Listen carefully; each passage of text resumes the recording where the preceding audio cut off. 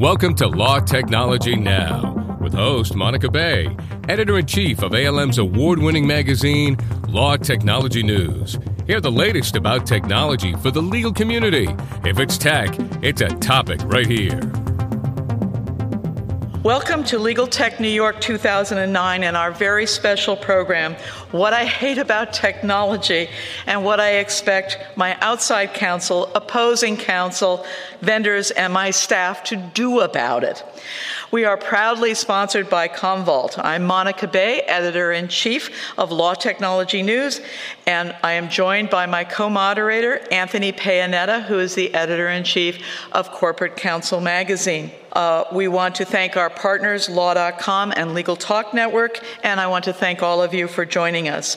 We are recording this live program for Law Technology Now, our podcast series that is available on www.lawtechnologynow, www. Legal Talk Network, and iTunes.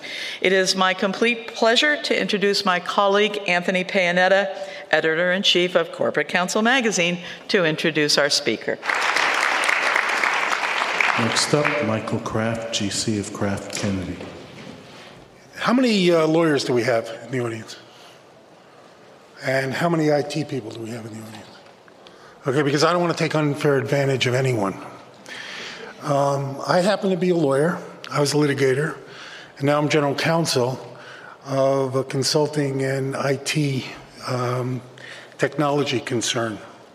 And the interesting issue for me is I don't really care about technology. These devices, for me, are merely a device to get my work done. So when all the bells and whistles show up, and I've got a group of fairly highly charged techies who show me the latest device of everything that ever hit the street, I don't really care. But I'll tell you what I do care about. I do care about, does it work in the manner in which I need it to work to get what I need done. So here's what really bothers me about technical jargon. Well, first of all, jargon bothers me. But I love it when somebody says, I've never seen that problem before. Like I'm the only one on the planet that pushed that button and I got that problem. And you know what's interesting, when you dig down deeper, you find the other person on the planet that had the problem. And then the vendor says, oh, well, I didn't know it was that problem. And we're going to fix it in the next release. Well, one of the speakers said that. I mean, you know, I bought this product and I expected it to work. It doesn't work. Imagine you buy a car and it doesn't go. I'm going to fix it in the next car you buy. I don't get it. And, you know, and people get away with this. And they go, oh, okay, in the next release, I'll get the next release. We're going to take a short break to hear a word from our sponsor, Commvault, and we will be right back. I'm Monica Bay, and you're listening to Law Technology Now. Commvault Simpana provides an unprecedented level of business intelligence from all types of ESI. This intelligence rapidly finds key evidence, assess position quickly, and monitor costs, thereby helping choose the best case strategy earlier in the process. Simpana software provides framework for a range of activities, retaining, classifying, accessing email, files and documents, as well as backup. All this achieved from a single console and infrastructure. The most comprehensive, risk-adverse, and cost-managed e-discovery solution that exists today. Okay, now lawyers. Years ago, I happened to be a member of the the Association of Corporate Counsel. It used to be ACCA. And years ago, this whole thing about task-based billing showed up. There was a fellow named Jed Ringel, a good friend of mine. He sort of started this whole thing. And invariably, the litigators, wow, I don't know what's going to happen. I ain't. So what I heard was the various general counsel would say, well, wait a minute. Have you done this work before? And of course, the litigator is never going to say, well, no, you're my first client. Of course, I've done this. Done it a lot of times. I'm an expert.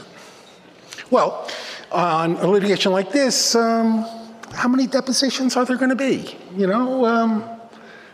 I'll tell you what. I'll pay you $2,000 a deposition. And I don't want more than 2 chairs.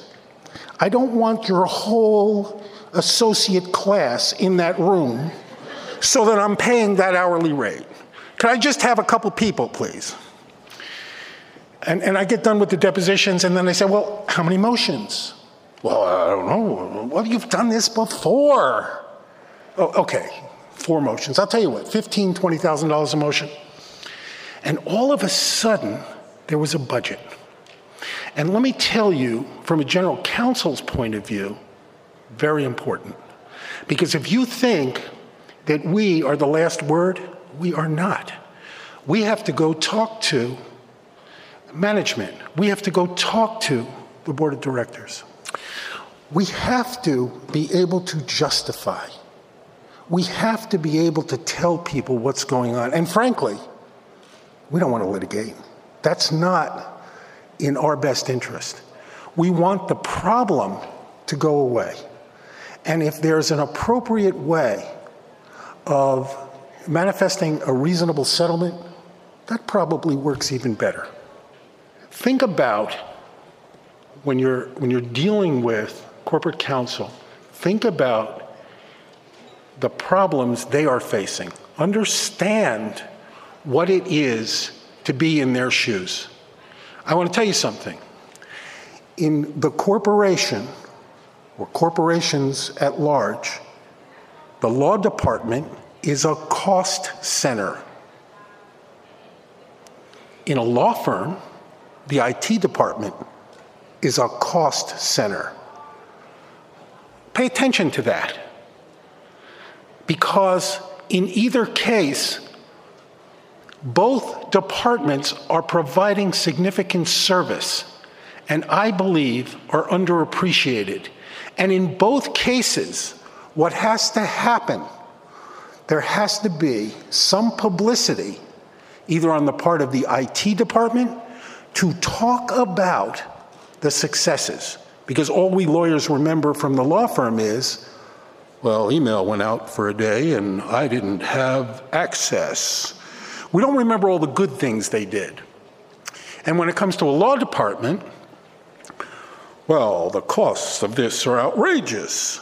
But we don't remember how much the law department saved us because they were able to do something internally. In fact, General Electric was one of the first law departments that I was aware of that went out and hired very significant in-house counsel. And in that, they were able to turn the whole idea of what a law department was. Understand that in today's world, cost is huge. Understand that there is a lot of pressure on everybody. Try to ask appropriate questions. Try to understand the problems of the people that are sitting there trying to solve something either in-house or within a group, and try to have some sensitivity to how you talk to them and what you deliver. And as some of the panelists said, try to really understand their particular problem, so you're not just giving some kind of overall hyperbole to, oh, this will work, the omnipresence of everything. Anyway, I thank you very much for your time.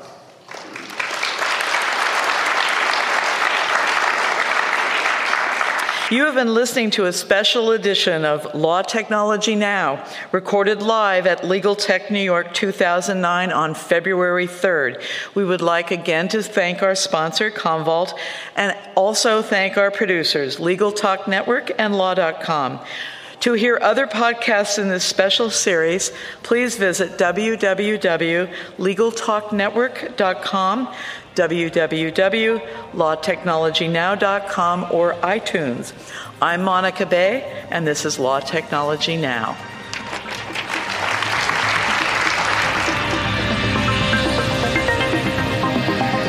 Law Technology Now is produced by the broadcast professionals at the Legal Talk Network. Thanks for listening. Join Monica Bay for next month's podcast on the technology issues affecting the legal profession today.